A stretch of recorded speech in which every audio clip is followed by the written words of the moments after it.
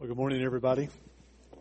1 Peter chapter 2, the verses that we read, verses 4 to 10, they're the final unit, the final section of the opening of Peter's letter to the churches. He brings his audience to a stunning climax of who the Christian is because of Jesus Christ. And there's probably no more sweeping concept for new identity than the concept of rebirth that we saw at the very beginning of the epistle. Verse number 3 says this. It says, "Blessed be the God and Father of our Lord Jesus Christ. According to His great mercy, He has caused us to be born again to a living hope through the resurrection of Jesus Christ from the dead." And so we've been given a new relationship with God the Father, as well as a new inheritance and a living hope that will result in our deliverance. And this is most important, our deliverance from God's wrath on the day of judgment. There's probably no more relevant truth in the world than that. I hear people talk about how churches have to be relevant. To me, the most relevant thing is that you're being saved from the judgment, eternal judgment of God. I don't think there's anything more relevant than that at all. So here in verses 4 to 10, Peter completes a summary of describing the nature of the community in which we've been born again. And he does this not so much by speaking about our relationship to one another, but rather describing our relationship to God and our relationship to the community around us. And he does it with two pictures. And those two pictures are, first of all, a living stones, and a holy priesthood. These two pictures help us unpack two important theological truths. Living stones unpacks the truth of our union with God. Because we are now in Christ, we are united with Him. And holy priesthood is the concept of our access to God. We now have access to Him. If you were in my Sunday school class, this fits really well into what I was speaking about Sunday school. When Adam and Eve were sinned, they were cast out of the presence of God towards the east. And every time man sinned, there was a Cain sin, he went further away from the presence of God. And now we have access to God, the most important person in the universe. Now we come to verse number 4, chapter 2, verse number 4, and it says this: "As you come to Him, a living stone rejected by men, but in the sight of God, chosen and precious." So Jesus Christ is a living stone. But notice something else in verse number 5. Look at verse number 5. He goes on to say, "You yourselves, like living stones, are built up into a spiritual house." Now here's a question I want to ask you. And it's a very important question. What on earth are living stones? Did anybody see any on the way to church today? What are living stones? Well, listen to this, because this is so exciting. I was disappointed in one respect. I couldn't preach last week because of this. And now I'm just really excited. Most Americans, most Westerners think that Jesus, the living stone, is the living stone because of His resurrection. And that is incorrect. And they believe that we are living stones because we are alive in Christ. But when the recipients of Peter's letter read that he was a living stone and they were living stones, they had a completely different idea in mind. In the ancient East, there were two types of stones. There were dead stones and there were living stones. Dead stones had no purpose. They had no connection. A dead stone was any kind of a stone that was laying on the ground. Lying? Anyway, it's on the ground. Okay? They were by themselves. They were not connected to anything. But when you take a stone and you connect it to other stones in a structure, all of a sudden that stone has purpose. That is a living stone. And so the people that Peter were writing to, they understood that living stones were stones that were connected to one another. They had a purpose and structure. They understood that now they have a purpose. They were alone and by themselves, and now they're intimately connected. A living stone is connected to other stones in the structure. And it fits this passage perfectly. Look at the passage one more time. As you come to him, a living stone rejected by men, but in the sight of God, chosen and precious, you yourselves, like living stones, see that? Like living stones, are being built up. They understood. They are like the stones that they see in structures. They're like those living stones. They're being interconnected. That's what's going on. They're connecting with each other. So they're being built up. Now, what do you think about when you see the word stone? You think of something like that? Those aren't stones. Those are rocks. Except for that one thing in the middle. That's a rock badger or a hyrax. You've probably seen those words in the Bible. A rock badger, a hyrax. That's in northern Galilee, and those things are all over one of the sites that we go to there. These are rocks. Okay? These are stones. Okay? And if you've been to Israel, that's on the southern wall of the Temple Mount. And let me see. I'm going to take a chance. Well, yeah, we got a laser here. Okay. Can I point out something really cool? Then I'll get back to my sermon. I got to do this because the size and the beauty of the stone, it corresponds to the size and the beauty of the reign of the person who's in charge. And what you're looking at, these stones are from Herod's temple. That I'm touching right there. And Herod's temple was destroyed, right? He was in the Roman Empire. Now remember that there was an empire that followed up. The Roman Empire split. There was the Byzantine Empire. They were not as glorious as the Roman Empire. Thus, the stones are smaller. Isn't that cool? And so in Jerusalem, when you look at the wall of the Temple Mount, the stones get smaller because the glory of the kingdoms that follow, that build on top of one another, is lesser and lesser. And so you have these stones. And if you have the privilege of going anywhere where you have these ancient structures, you realize that the size and character of the building material directly relates to the glory of its ruler. Everything that Herod the Great did was majestic. And that's why you see Jesus and his disciples are leaving the temple. And in Mark 13, the disciples, the Bible says they pointed and said, what wonderful stones and what wonderful buildings. You remember that? And Christ wasn't impressed at all. You remember what he said? You see all these stones and these walls, they're going to be broken down. I'm not impressed at all. Now, when somebody builds with a stone, they choose the stone they want to build with. Some get chosen and some get rejected. That's true of everybody who builds. You go to northern Galilee, it's volcanic, and you saw the black rock there. And a lot of the structures were made out of that black basalt rock.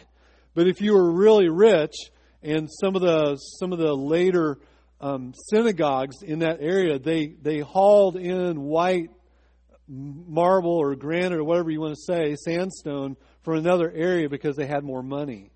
And so that directly related, but they chose the stones they wanted to use. Some get chosen, some get rejected. And 1 Peter 2:4 tells us about two kinds of people. Do you see it there? Those who come to the stone, believers, and those who reject the stone, unbelievers. Unbelievers don't value Jesus Christ. Yes, they might look at Jesus and they value his moral example. They might admire the counterculture and the nature of his ministry. They might even admire his teaching, the way that he was able to tell stories, the fact that he was able to garner a crowd. But they reject him, by and large, as being any kind of a savior. They don't regard him much more than that. But for the believer, for you who believe in Jesus Christ, Jesus is much more. Your assessment is in line with God's. Look, how did God assess Jesus? God assessed Jesus by saying he was chosen and precious. You see? That's his assessment of Jesus. That's your assessment of Jesus if you are in him. You look at Jesus. and you have come to the stone, and you build your life on him. And God is building, and we'll see this next week in more detail, a spiritual house, and it's on the cornerstone, Jesus Christ. And so when they're building their lives, they examine Christ and His claim, and they want to be more like Jesus Christ, and they want to be not unfit, but fit for Him and for His glory. And so you're just centered on Jesus Christ. Those are two kinds of people. The vast majority of humanity, they look at Jesus, they look at His claims, and they decide that He is unfit for them to build their lives on. They would rather build their lives on, say, humanistic philosophy. Man is the end of all means. Man is the center of everything. They throw their confidence into politics. And they are really animated when it comes to politics, and politics is life. They decide that the pursuit of happiness is key to purpose in life. And Christ is a rejected living stone. So here again, this theme of election is introduced by Peter all the way back in chapter 1, verse 3. And he began the letter with it, and now he's ending this opening section talking about Jesus being the chosen and honored by God and rejected by men. And the people Peter is writing to are chosen and precious to God and rejected by men. Aren't we rejected by men? Our society is running as far away from Christianity as it possibly can, right? I was reading 2 weeks ago over in the Netherlands, which the Netherlands were home to the Dutch Reformed Church, the Belgic Confession, and the Synod of Dort came from there, the Canons of Dort and all that sort of stuff. And the Netherlands, some of the Christians over there, they signed the Nashville Statement. I don't know if you know what the Nashville Statement is. The Nashville Statement says that marriage is between a man and a woman.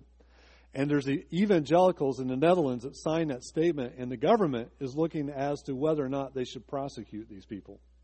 They're running from that Christ, and they're rejecting Christ as fast as they can. Same thing is true here in our own country.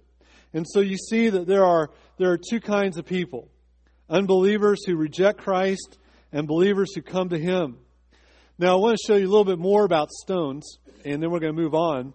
These stones are underground today. They're on the western wall. They're about 25 feet below the surface of Jerusalem. And these are typical of the stones that Herod built with. And I want you to notice something about the stones. The stones were laid in place, and then they were dressed. See these seams? Can you see a seam there? You can't see a seam. The way that they laid the stones in, you literally cannot slide a piece of paper in between the stones. And once they laid them in place, then they were dressed. Now, the Bible says that you are living stones in the temple of God. So what is God doing with you? He's doing the same thing. He's dressing you. He's making you fit for being part of the temple of God. Here's another stone. Now, I don't know if you can see this that well. I don't have the whole stone in this picture that I took. This is only part of it. This is the largest stone that they found on the Temple Mount. Again, if you go to where it's a seam with another large stone, you cannot fit a piece of paper in between them. Now, these are later. This is fascinating to me. This is all underground, and this is they built on the rubble, right? This stone, during Jesus' day, was 20 feet above the ground because there's a valley. This stone, by the way, this is what I'm showing you. The stone weighs, they estimate, 570 tons. That's over 1 million pounds for you who are math deficient. 1 million pound stone, they laid in place. You can't slide a piece of paper in it. And that's the glory of the large temples and large structures that Herod built with. And we are placed on earth. We are saved to glorify Jesus Christ. And so now we come to the main point of this passage, and that is this. Christians who come to faith in Christ will be built into the walls of the building of which Christ is the foundation or the cornerstone. He's the cornerstone we see. He's the foundation stone. And we, the church, are being built into a spiritual structure that Peter likens to stones, intimately connected with Christ. And you yourselves, like living stones, are being built into a spiritual house. This is what we call our union with Christ. Christ is included in the spiritual temple alongside believers. This amazes me. Doesn't it amaze you? The perfect one, who came from heaven, humbled himself, took on the form of a servant, died on the cross, and rose again. He is still humbling himself enough that we are being built in with him. There's a close proximity between him and the ones he died for. Between him and the ones who used to be his enemies. I don't think there's a more exhilarating thought than that. Isn't it incredible that you have this close union with the God of the universe who spoke everything into existence, who's so holy that the Bible says that there's no need for the sun in heaven because his glory lights everything. And so we, as believers, are being built into a new temple, and he's the cornerstone. And Christ is the foundation of this new temple. And this is stunning. Now remember something else. I want to throw one more thing out there. When Peter wrote this, there was still a temple in Jerusalem.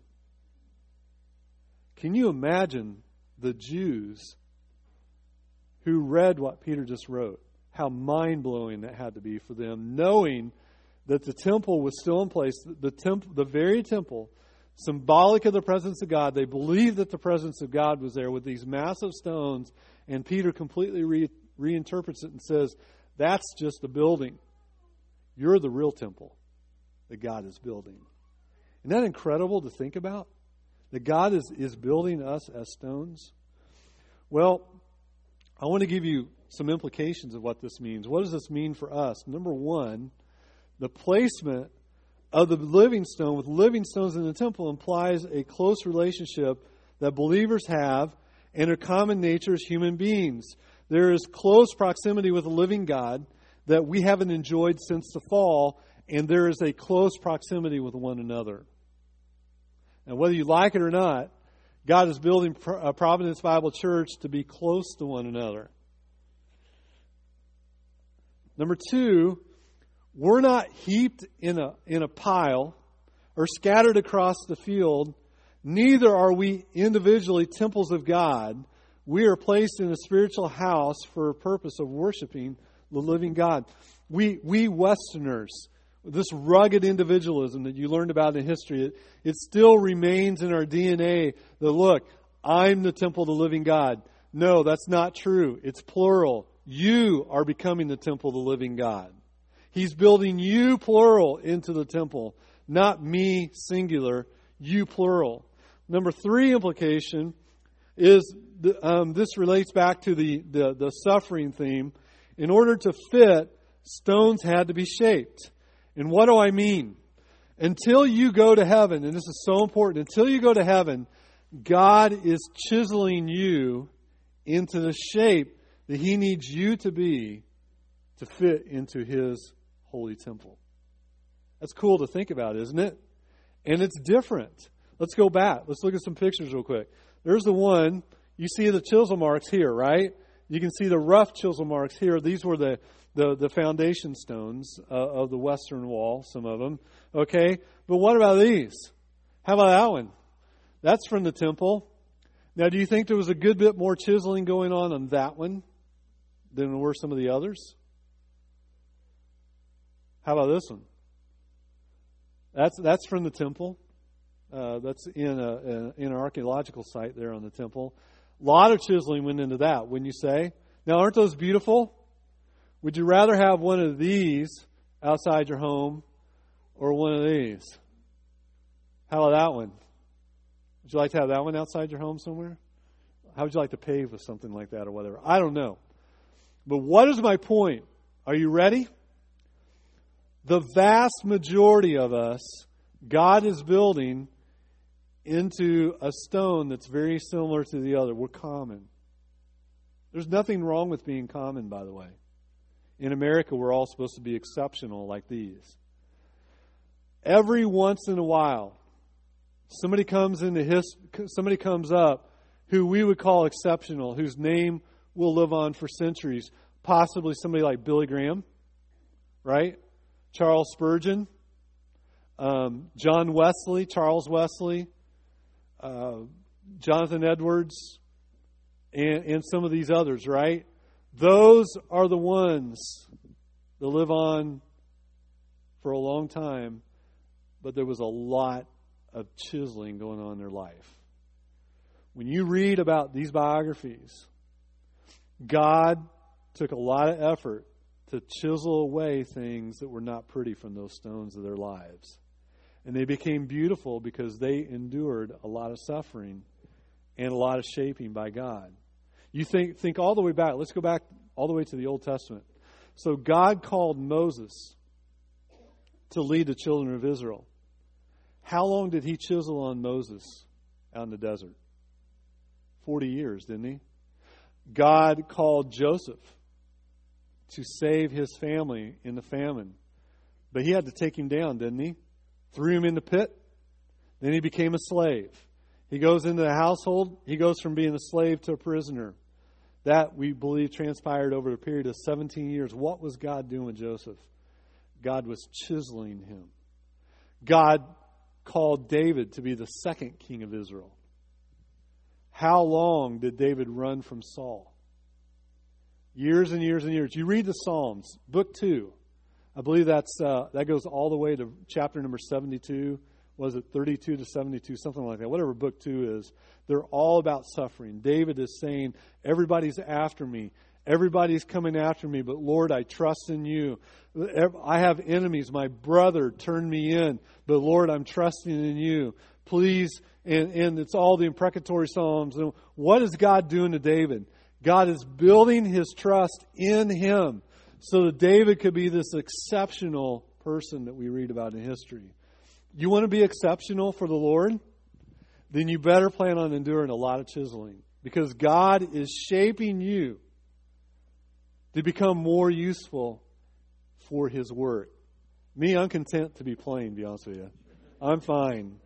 Chisel on me a little here and there, right? Okay, can I give a confession? I don't know if I've told you this or not. If I have, I'm sorry. If I haven't, I'm still sorry, because you won't like this. Do you know why I sometimes pray? Lord, make me pleasing to you, but don't do it through suffering. That's how much of a wimp your pastor is. So maybe you need to start praying, Lord, make him suffer. All right, let me give you number 4 here. Number 4, there is one single temple into which all believers are built.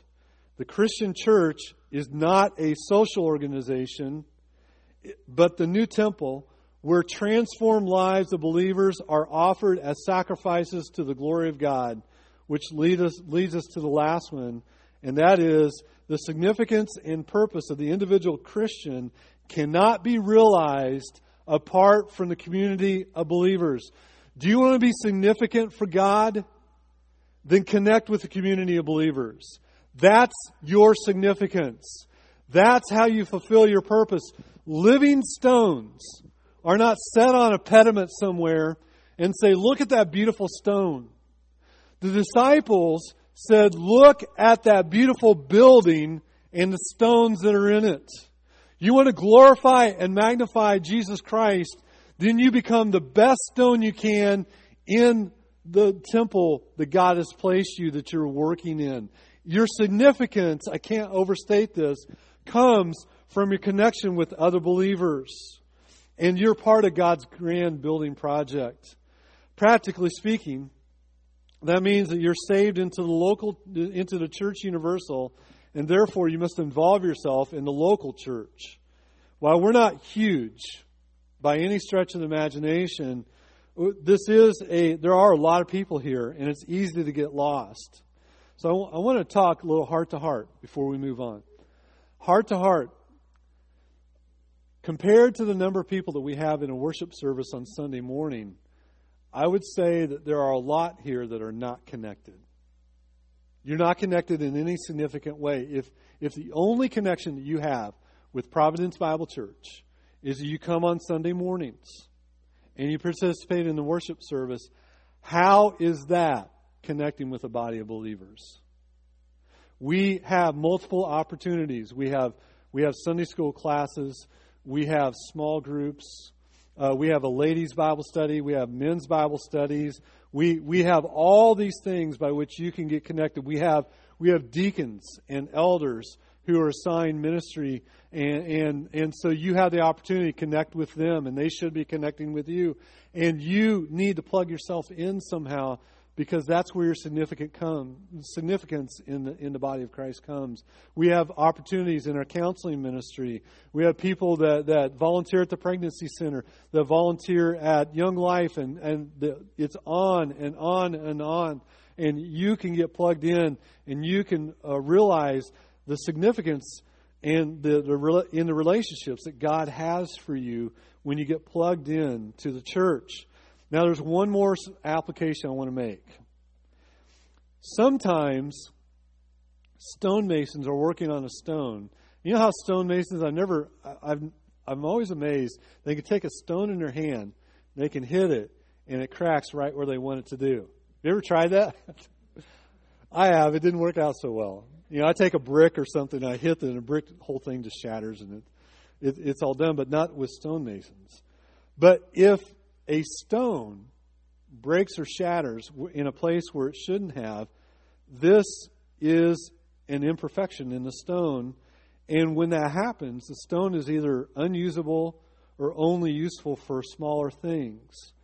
And so if the quality of stone, what I said a while ago, demonstrates the glory of the builder, then wouldn't you want to yield to Jesus Christ?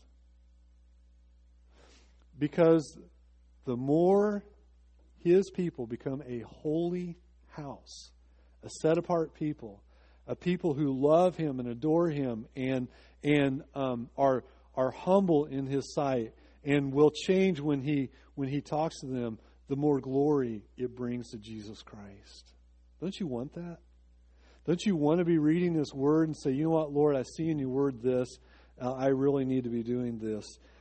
Yield to Jesus Christ. So my question for you is, where are you not yielding to Jesus today? Is there an area right now that you're being a stiff-necked person? The Bible uses that term, a stiff-necked. Is there an area of your life where you're not yielding to Him that you should? Maybe there's an area in your life where God is calling you to service and you're not serving Him, and you know that, and you've got something that you could contribute to His body and help His body out. Maybe today's the day that you need to yield to His calling for you to do that. One final application. Every person here is important. There's a story about a Spartan king who was boasting to a visiting monarch about the walls of Sparta. And as the visiting king looked around, he could see no walled city. And he looked at the king sarcastically and he said, "Where are the renowned walls of Sparta?" The king pointed at his army and said, "There are the walls of Sparta. Every man a brick." And that is true of Jesus Christ. You are important. Although the image in 1 Peter is of a building and not a wall of defense, the idea remains the same. That every living stone has a role to play for the integrity and the well-being of the whole. God's house is spiritual, and in this sense, it's constituted by the lives of those who come to Him. And so the first picture of believers is as living stones. It helps us to see our union with Christ. The second picture is of a holy priesthood. The second picture of the holy priesthood emphasizes our access. Verse number 5, you yourselves like living stones are being built up as a spiritual house to be a holy priesthood, to offer spiritual sacrifices acceptable to God through Jesus Christ. Now notice, we're not building ourselves up, but that we are being built up. Why? To be a holy priesthood. We now have access. And it was only the priesthood that had direct access to God. And now all people have direct access to God. Isn't that wonderful? To me, the word access has a great ring to it, doesn't it to you? Wouldn't you like to have access? No access, the signs say. Access is only for the privileged. Would you agree? It's not like it was in the Old Testament, when only a certain order of priests could approach God, and only a high priest on one day could go into the Holy of Holies. Yeah, it's not like it was when God was untouchable and men were inadmissible to His presence. Under the Old Testament economy, there were signs everywhere. No admittance, no access, no admittance, stay away, no access, no admittance. It was all over. They had it in the temple. Do you remember they had the court of the Gentiles, the court of women, the court of men, and outside every court there was a sign. If you haven't paid your vow, you can't go in. If you're not a woman, you can't go in. If you're not a man, you can't go in. And the access, there's signs. If you violated the sign, you could lose your life. And yet, on the day of atonement, the high priest, Yom Kippur, he went into the Holy of Holies, and it was such a sacred event. They had to go through ceremonial washing as well as spiritual confession. He had to offer for his own sin in order to make sure he was clean. Beyond the high priest, there was only one priesthood, and only one priesthood that could offer sacrifices to God. And anybody who stepped into the priesthood and tried to do it without being a true priest was in danger of severe judgment. Do you remember those people in the Old Testament? Do you remember when David was transporting the Ark of the Covenant back to Jerusalem, and it was on a cart, which was not how it was supposed to be transported, and the cart hit a rock and the Ark of the Covenant started to fall out? Who touched it? Uzzah. And what happened? He died immediately, didn't he? Do you remember King Uzziah? King Uzziah, who had such a wonderful reign. He reigned, I think it was, for 52 years. God made him a powerful king, and in his pride, he decided that God's blessing for him was such that he could now be king and priest. And he went into the temple, into the holy place. And the Bible says that he was struck with leprosy and was cast out of the worship area and was also cast out of his palace because of it. Do you remember also that there was Korah? Remember Korah? All the way back in the Exodus? And he said, why is Aaron so special? Why are the Levites and the priests so special? The sons of Aaron, we can do it too. And what did God do? God opened up the ground and swallowed him and his family and everybody who followed him. You see, access to God before was very limited. Stepping into the priestly arena without having been ordained of God meant that you lost your life or that your life was in jeopardy. But now it's so different. We have special privileges. We can come to God day and night. How great. Day and night we can come to God. Because Jesus, our great high priest, paved the way for us to come to God. It allows us to offer sacrifices that are acceptable to God. In fact, turn to Hebrews 13. I got to show you this. Hebrews 13, we're going to look at verse number 15. You people that put your Bibles away, I tell you. I'm taking names. Hebrews 13:15. I want you to see this about access and about how we worship God.